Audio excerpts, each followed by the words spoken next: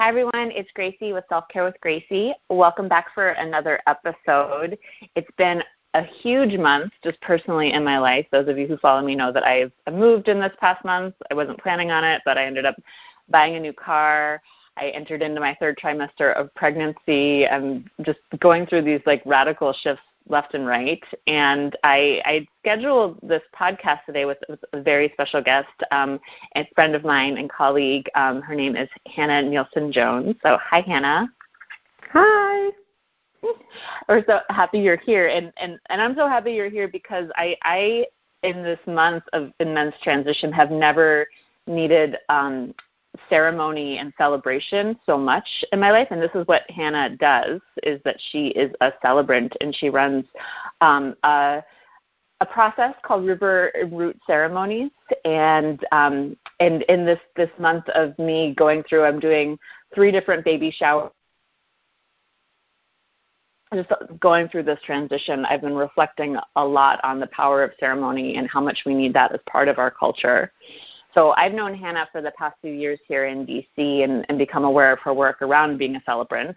I used to think being a celebrant was about being, having someone marry you, and Hannah has really helped me to expand the definition of what that means, and I'll have her go a lot more into that. But what she's helped me with is that she's helped me plan a ceremony around the 2-year anniversary of my father's passing, which was a huge moment of mourning and celebration of my father's life that I shared with my brother.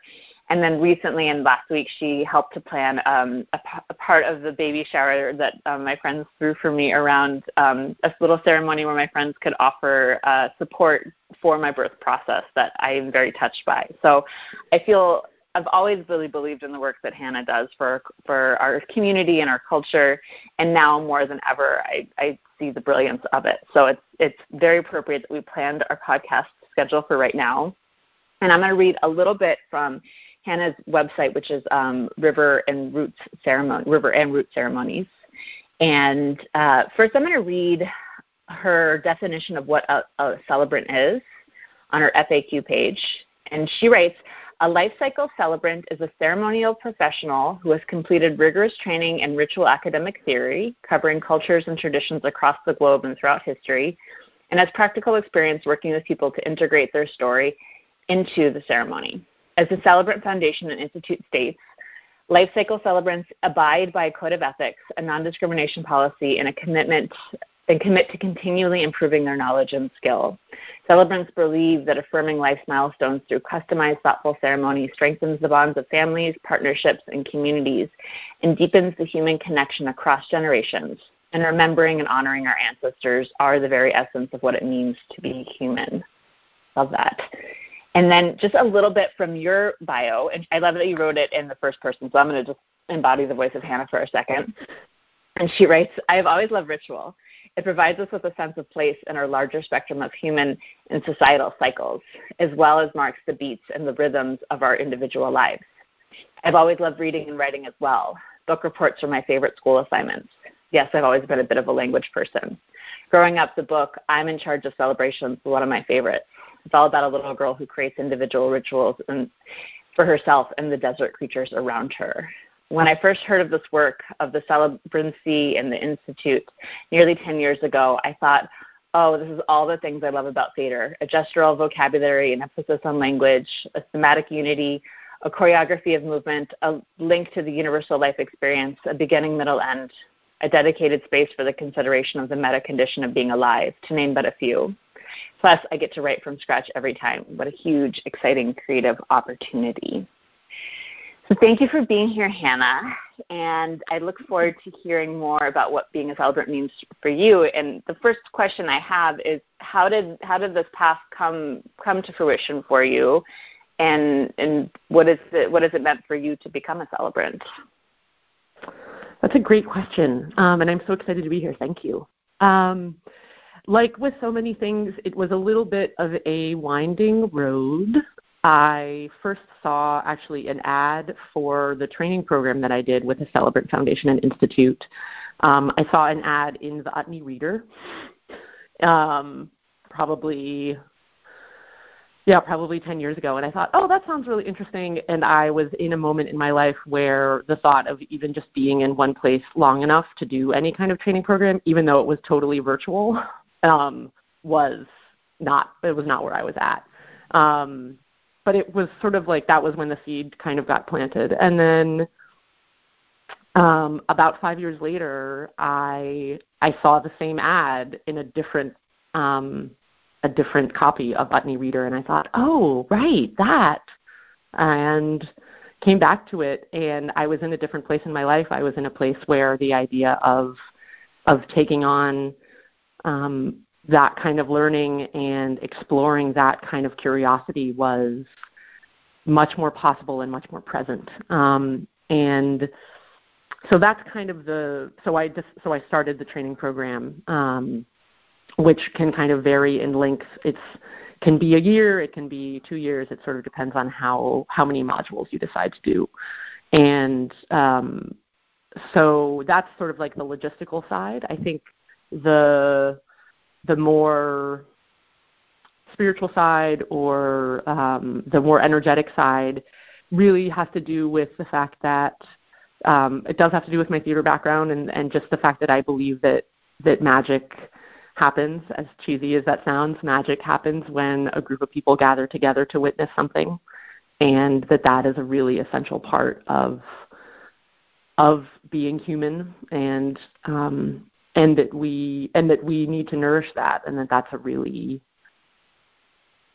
powerful experience to have, and both to be witnessed and to witness. And I know that I've always loved that. I've loved being in both sides of that, and so it feels really, really wonderful to be able to be a part of creating those experiences with other people, to be able to name what people need and to kind of bring that into the room as we go through these transitions in life. Mm-hmm. When you speak about it, and from reading your descriptions on your website, like, and my personal experience, it feels like these celebrations and these ceremonies, that they help us to connect with this shared sense of humanity. And it feels very basic sometimes to think about that, of like, what is this condition of being human, and taking time to celebrate that. And mm-hmm. I just don't think in our current culture that we do that very often. And I'm curious about your academic background of like looking back at like looking at culture in just a huge meta view of why ceremonies have come to be. I'm going to dare say a form of self-care for cultures. And I feel free to disagree with that if that doesn't feel true to you. And like, what is it in our culture right now that you see the need for in terms of ceremony and celebration? No, I'm going with it. I think that's very true about them being a form of self-care for cultures, and I think that we can see that in our culture now, in our sort of like very mainstream, broad sort of like Western quote unquote culture, that the lack of having ceremonies where we acknowledge these major transitions, we can see that. We can see. The thing that I'm thinking of most is coming of age ceremonies. So what does it mean to be an adult in this culture? What are the tools that you need? What are the skills? What is the wisdom that those who have gone before you as an adult offer you? How do you prove yourself as an adult?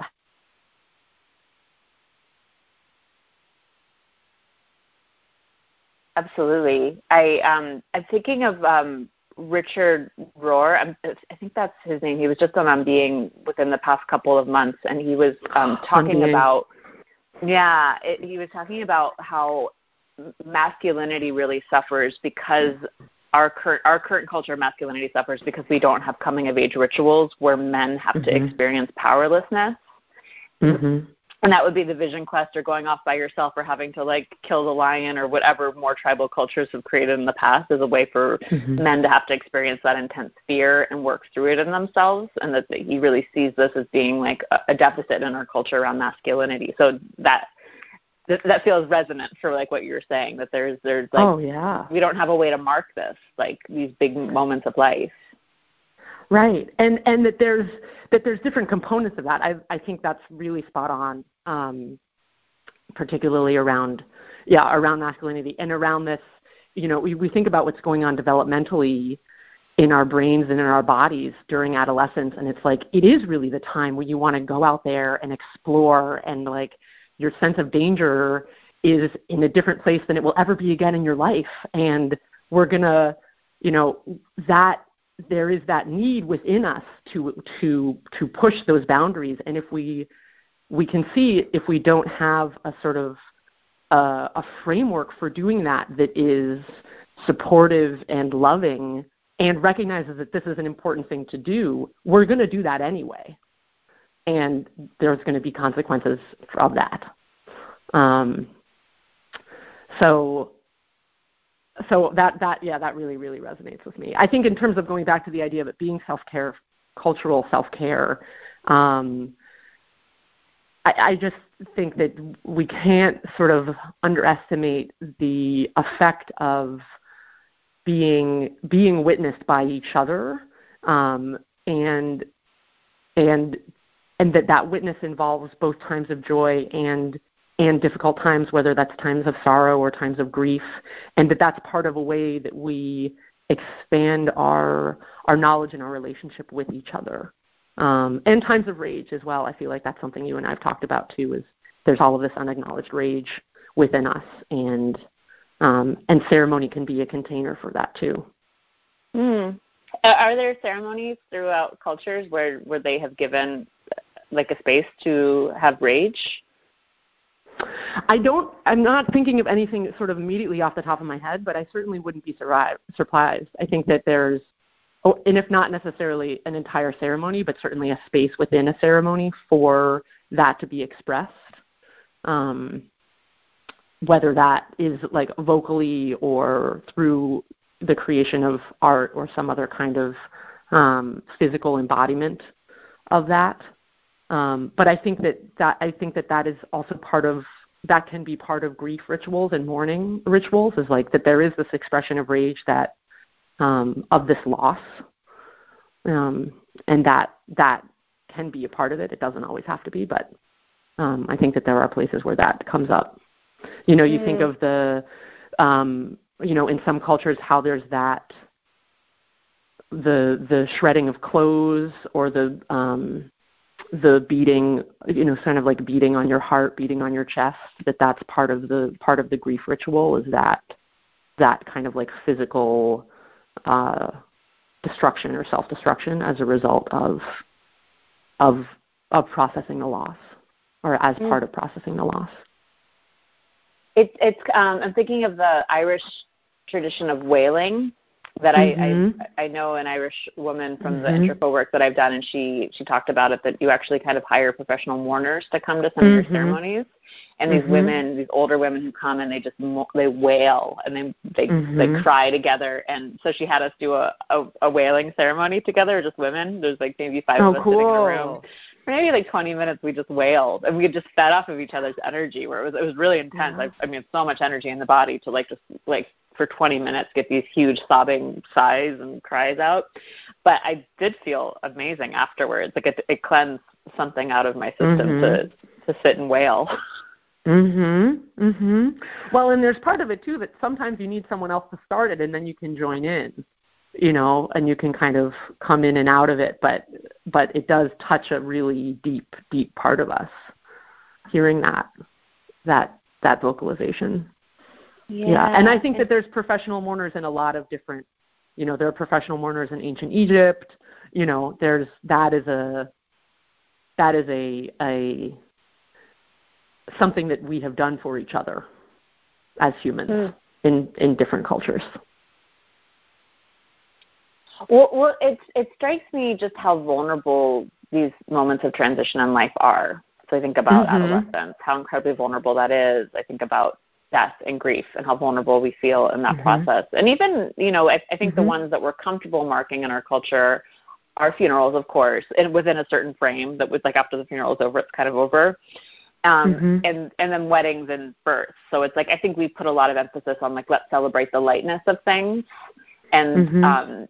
And yet even I know in my own experience of being pregnant right now, that there's a lot of grief in that process, and there's a lot of incredible amount of vulnerability in this process. And then getting married, I just see every wedding almost that I go to, just someone's crying, and there's, it's a vulnerable moment. So how do you think ceremonies and celebrations help us to handle the depth of tenderness that I think can come up in some of these moments?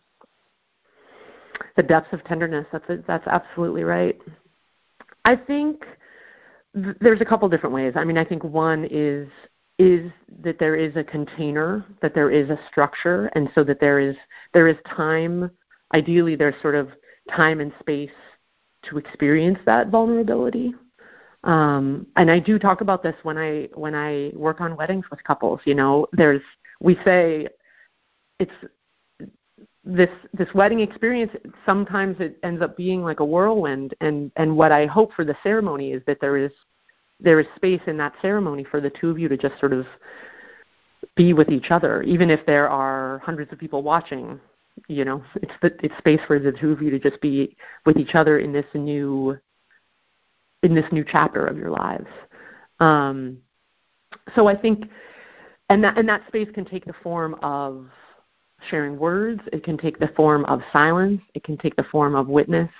It can take the form of support of your community giving you support, whether that's with words or with silence or with touching. If there's any kind of like hands-on moment or another kind of energetic exchange. And I also think that another way that ceremony can hold space for that is through preparation. It's not, when I work with people when I do ceremonial work with people, there is an element of preparation involved. We talk about what clients want. We talk about what they don't want. We talk about what feels safe and what might feel uncomfortable, but it might feel right. And we talk about what doesn't feel right, what doesn't feel safe. And I think in some of those conversations, that's also a preparation to engage in this state of vulnerability during the ceremony. It doesn't sort of blow in like a hurricane out of nowhere. You ideally have some space and some time to get ready to feel it, even if you can't get totally ready because you don't know all of what's going to come up. But I think that idea of preparation and knowing that isn't where it ends. The ceremony doesn't end with you kind of, emotions naked out in the middle of everywhere. There is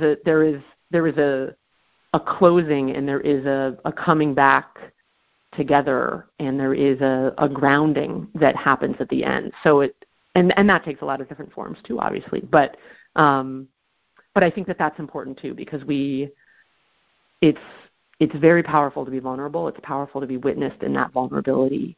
And we know that we can't live our lives in that vulnerability. We can't just live our lives in that space. Maybe some people can, but I think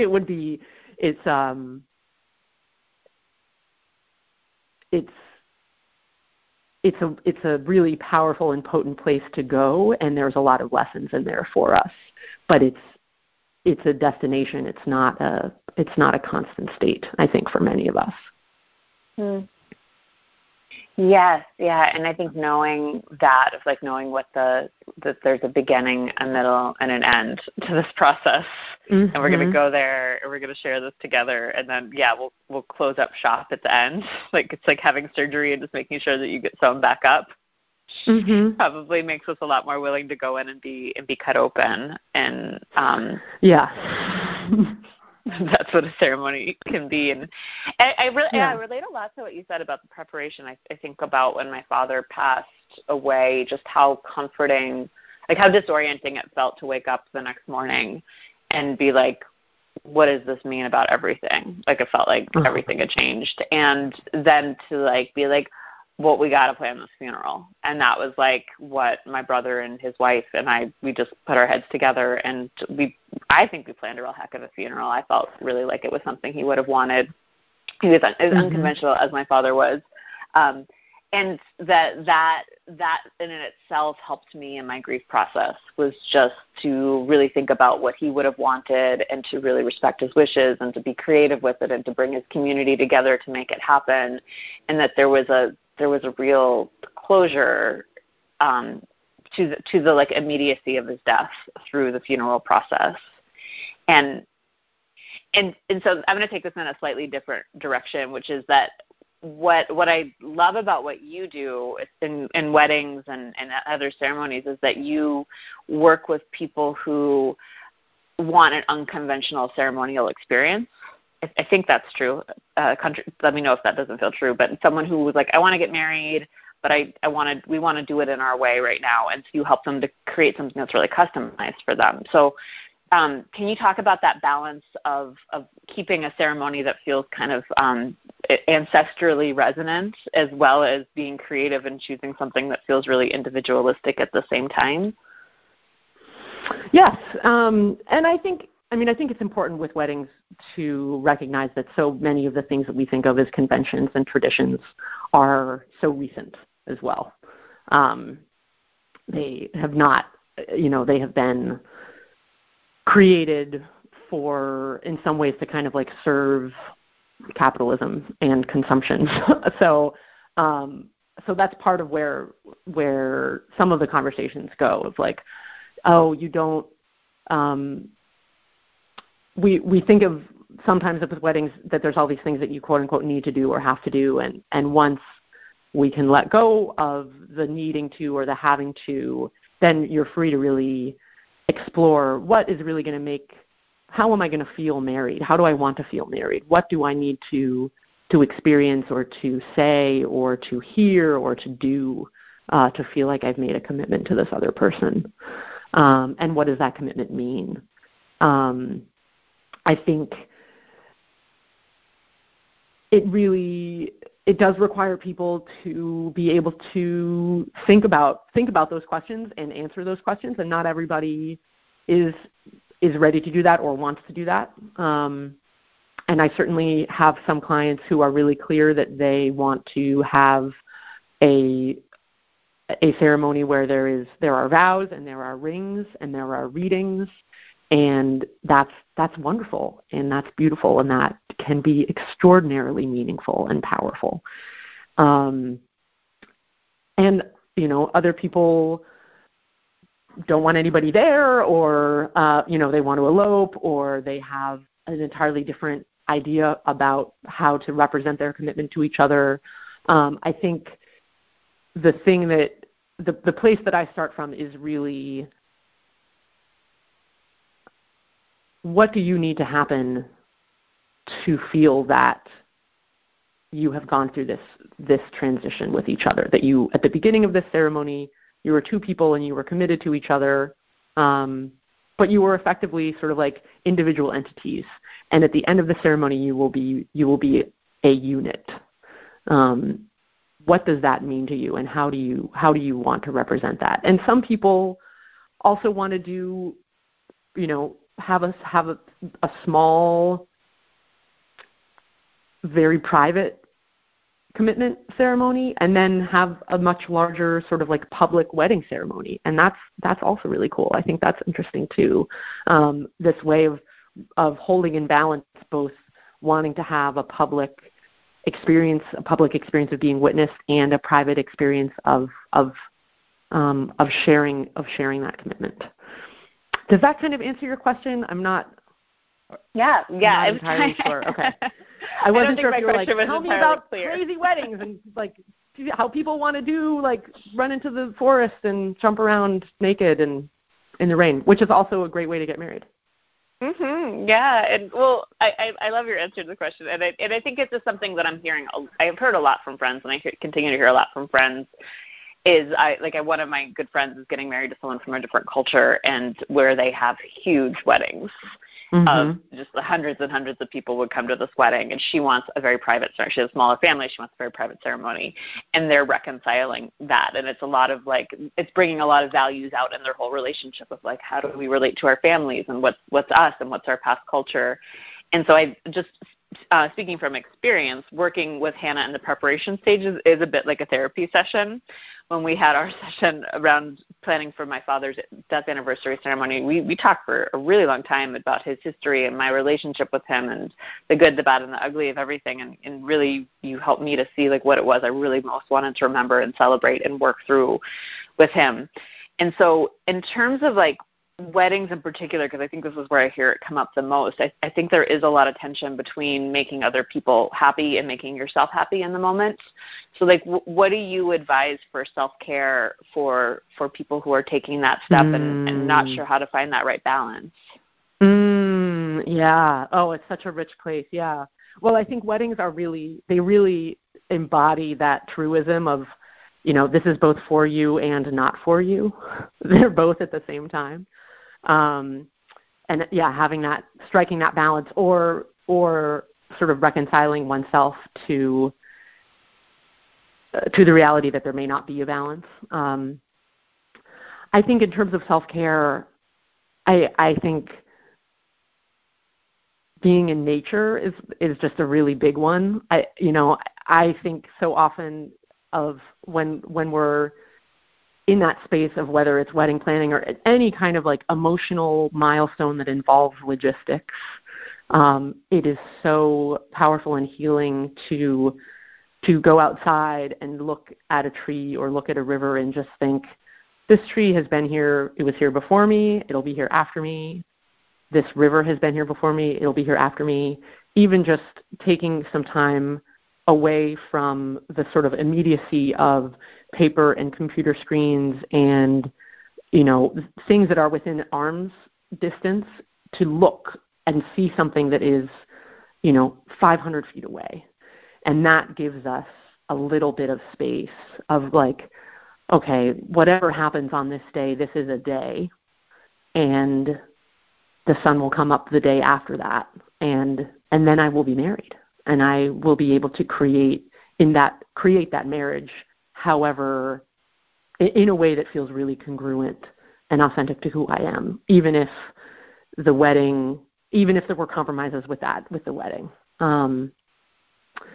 So that would be one thing that I would say. And I also think another thing I would say about self-care heading into a wedding is hydration, really basic hydration. Sometimes it really feels like a whirlwind, and that's wonderful, and it's wonderful to see people, and it can kind of be overwhelming to have all these different worlds collide, and there's great food, and there's all of that kind of festival feast food, and it's but water is also really, really critical, and to take some time to connect with the people who are going to be there, who do really get you. And that, whether that's partners, your partner, your family, and even if it's just 10 minutes where you go and hide in the bathroom together and just hug, or, everyone, there's so many different ways to do a wedding, and different people have different availability in the run up. But, I think that can be really important, is to just, to feel empowered to take someone into the bathroom for 10 minutes and just say, I just need a hug, or I just need you to hold my hand. I think that can be really grounding and really can give space. I think that there can be a way with some weddings that it just feels like you're on this ride and you're gonna ride the ride until it's over. And that's fine. And to recognize that within that ride, you have some agency to or at least nod at what you need to do. Another thing that I think is really great, I love talking about weddings, so please cut me off if you're feeling like this is a lot of wedding talk. But another thing that I think is really wonderful that I know some people have started doing is to schedule a yoga session on the day of the wedding, whether that's having an instructor come and like do a class for everybody, or just planning to have a friend come and like put a podcast on and just do half an hour or 45 minutes. That can be really wonderful on the morning of getting married. If there's that flexibility in your schedule to just, obviously if yoga is not part of your self-care practice, maybe you can go for a walk or meditate or do something that relates to your self-care when you're not getting married, and that is a way for you to embody, to like be in your body, to ground into your body. I think that's really awesome. Yeah, and to like create the mindfulness too is like what I hear in that is that I think always my biggest fear on like big life milestone events is that I'm going to be so distracted and nervous that I'll miss it. Like I'll forget to enjoy it. And I've never had a wedding before, so I can't speak about that. But I think if I was going to get married, would be my fear, that I would be so kind of concerned about how it all went together and my own control issues, and that I would forget to actually be like, I'm allowed to enjoy this big life milestone that I'm going through right now. And I think, practices like yoga help us to ground in the present moment. And with the breath and with the body and like all these parts that aren't just our minds or anxieties. Absolutely. Well, yeah, one of my wedding inspirations is I remember being at a friend's wedding, and the officiant said, okay, we're going to just not do anything now, and the two people who are getting married are just going to look at each other. And they're just going to look at each other for maybe about a minute.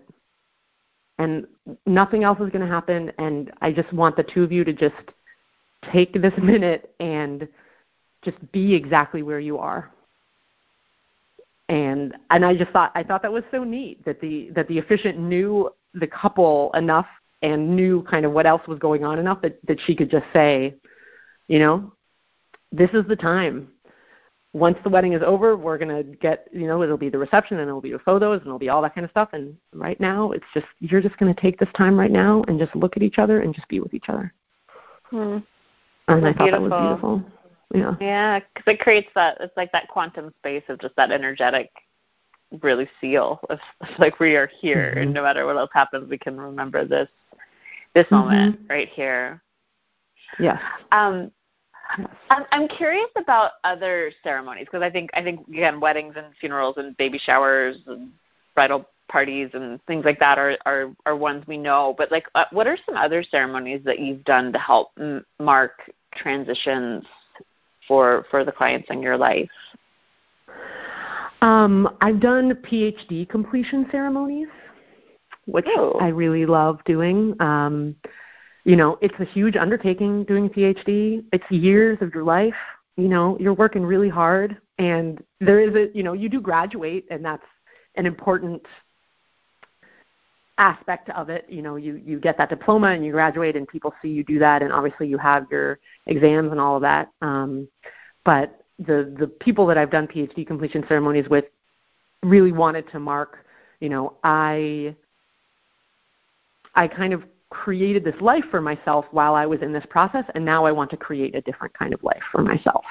And I want to really acknowledge and recognize this transition point, and I want to appreciate the things that I learned in this previous life and that I'm going to take into this new life, and I also want to release the things that I'm not going to take into this new life. And I'm going to name the new things that I want to manifest. And I think that was really potent and healing and powerful. I have done ceremonies for women who are preparing to wean after breastfeeding, for women who are getting ready to go back to work after maternity leave, for people who are getting ready to start graduate school, and kind of, thinking about what are the what are the ways that I am going to prepare for my life to change, and what are the lessons and the skills that I'm going to take with me on this journey? How will I ask for help? Who will I ask for help as I undertake this new adventure and this new journey? I've done ceremonies for people who are getting ready to be parents. That's similar to a baby shower, but not necessarily parents to babies, if that makes sense. Parents to people to foster kids or adopted kids. So that's kind of like a very that's sort of probably an overview. I really feel like there are so many different possibilities. There are so many ways that we can acknowledge change. Even in just sort of like our physical movement. So moving to a new house or moving to a new city. Milestone birthdays is another one. I did two 70th birthday ceremonies earlier this year, which were both really wonderful and powerful, and creating that space both for reflection as well as appreciation, and kind of a recommitment to oneself and a recommitment to one's journey were both really, really, really neat spaces. So that's, I'm excited to find out what other possibilities there are. I mean, it feels very exciting, and I love when people kind of are able to say, this is kind of what's going on. What are some ways that we could do something about that? It's a neat place to start a conversation. Yeah, and I think you have so many forms of genius, but I feel like that is just such a form of your genius, is you to be like, yes, let's talk about this. And I feel like in those moments where I came to you around my baby shower, being like, I really want to do a baby shower, and I really don't want to open up presents in front of people and do the traditional thing. I just felt like that was just not how I wanted to commemorate it. And you had so many ideas, and you're like, here are all these different things that people do in different cultures, and we came up with something that just felt so special and so connecting in that moment. So I think that, definitely if you're listening out there and you want someone to help you plan a wedding that feels really authentic, or, a funeral that feels authentic, go for it, because Hannah's going to do an amazing job with that. And also, if you just are going through a transition and you want, therapy isn't quite feeling like the right option, but you just feel like you need to do something, I would really recommend talking to Hannah and exploring the idea of doing a ceremony. And you can do them with her either where she will lead it for you, or you can do it with her where it's self-led, where she will write a ceremony for you. And the one that I did with my brother over my father's 2-year passing, she wrote for us, and we did without her, actually. And that worked really well for, our family dynamic and what we needed to say and do and that. And then you also have something called a ceremony in a box. So can I let you explain ceremony in a box? Absolutely, yeah. And right, and I think it's important also to say that I'm always just happy to talk with people about stuff too. So like with so many things, the internet can kind of be this wild rabbit hole. And I think one of the ways that I can really be of service is to just have an hour-long conversation with someone and say, you don't need to go down the rabbit hole immediately. Here are some places in the rabbit hole where you can hook in, or here are some ideas. Because I think we also I think many of us have a sense intuitively of ways that we can mark transition, and sometimes it's helpful to just have someone say, well, here's A, B, C, and D, which one resonates with you? And then you can kind of go from there. So Ceremony in a Box originally developed as this idea of, there are these, there are people that I would love to work with who don't live in DC, and obviously, I would love to have clients that fly me all over the world to work with them, and I would love to manifest that in the future.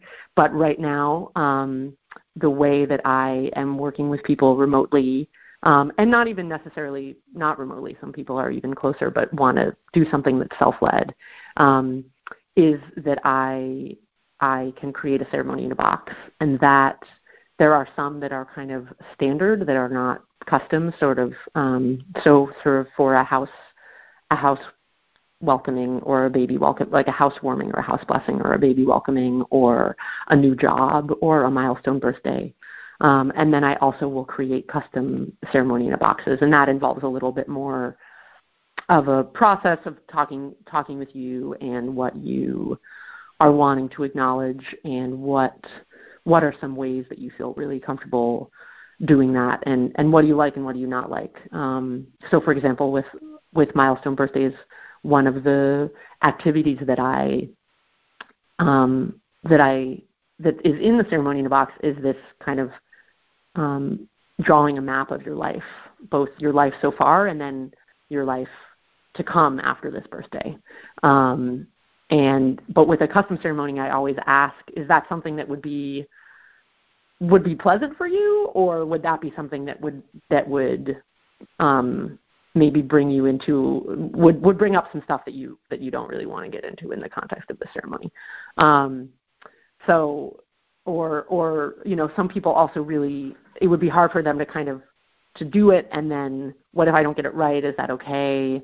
And kind of bringing that energy of sort of like uncertainty and into it. And so with a custom ceremony in a box, it's a lot more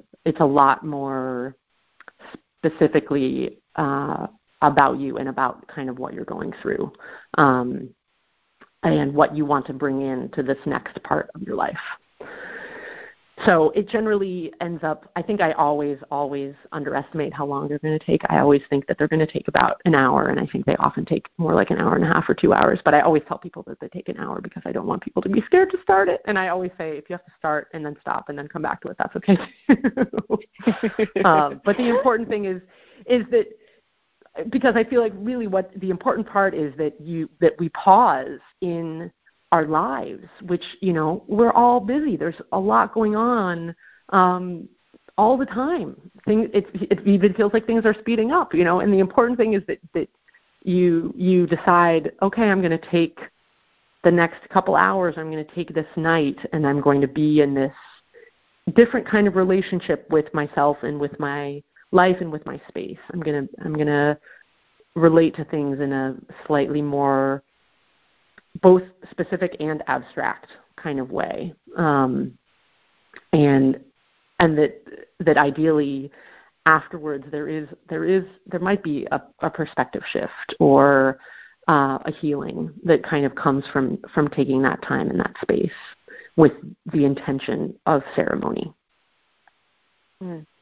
Beautifully said. Yes, it is that sacred pause, just like slowing down to see what's happening. Exactly.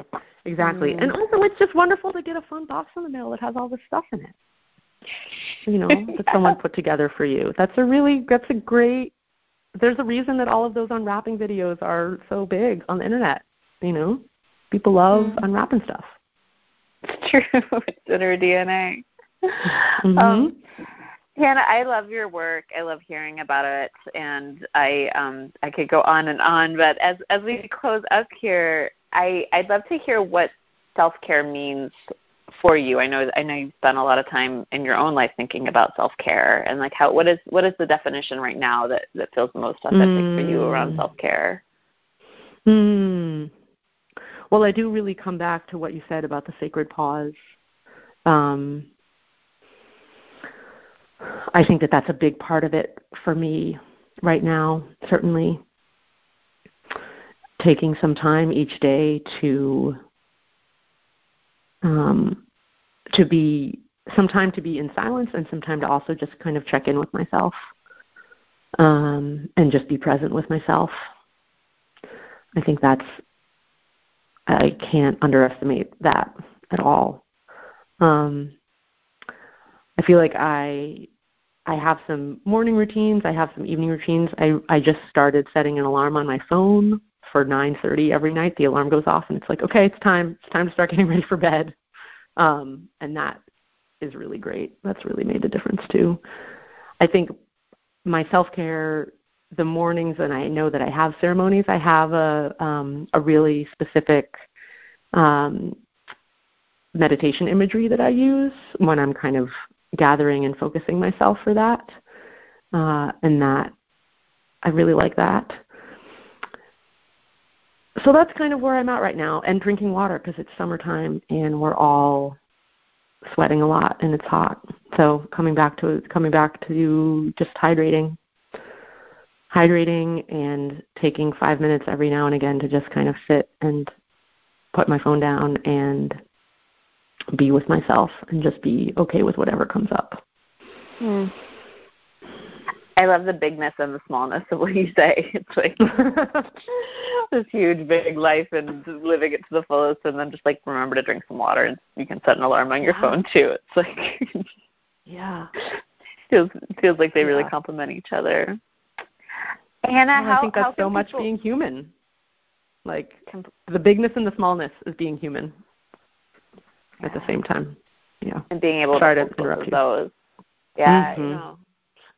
You can always interrupt me with your deep thoughts on life, Hannah. You're always welcome. Well, for people who want more access to your thoughts and your ceremonies, what are some ways that folks can get in touch with you? You can definitely contact me via my website, which is riverandrootceremonies.com, and there is a link to sign up for my newsletter there as well, which is somewhat intermittent, but always on time. And you can also follow me on Instagram at River and Root Ceremonies with some underscores, River_and_Root_ ceremonies, because I'm a glutton for underscores. And those are the main places. But please, contact me via the website, email me, call me, and I would love to talk to you about whatever you're pondering, in some ways that we might work together. There's a lot of different ways to work together to bring some ceremony and some space for acknowledging transition and change. Thank you, Hannah. Yeah, I highly recommend following Hannah on Instagram because she does a great post every Monday. She does Mandala Mondays where she shares the mandala that she makes out of things around her and some of her thoughts on life. And I really can't recommend your ceremonies enough. In this year of transition I look forward to bringing your services and your ceremonies into my life because I know that's really what I need to be able to slow down and enjoy as so much change is happening. And I could think of, at least a few people for every one of those unconventional ceremonies you were talking about. So just if you're out there, first, I think the bigger thought is just to really look at how you are slowing down and marking these transitions of your life and just recognizing that that's even a need can be like a great awareness. And then to think about how to build some ceremony. And I always recommend getting professional help with those things that we don't know as well. So someone like Hannah would be great for that. So thank you so much, Hannah. It's a gift to have you here. Thank you so much, Gracie. It's been wonderful to talk with you about this stuff. Thank you so much. My pleasure. And thank you to everyone listening out there. It's great to just keep the conversation going. So keep taking care of yourself, and I'll be back soon. Be well. Bye, everyone. Bye. Thank you. Hi, this is Gracie with Beautiful Life Self-Care. Thanks so much for listening to the show. I hope you learned something new. If you want to connect more, then visit me at selfcarewithgracie.com. There you can sign up for my weekly newsletter where on Wednesday afternoons I'll send you more self-care practices, more inspiration, and more opportunity to connect to a community of people who really care about really good self-care. Also write me if you have any other questions or if you have ideas for future shows. My email address is selfcarewithgracie@gmail.com. Thanks a lot, and remember, keep putting yourself first and everything else will fall into place.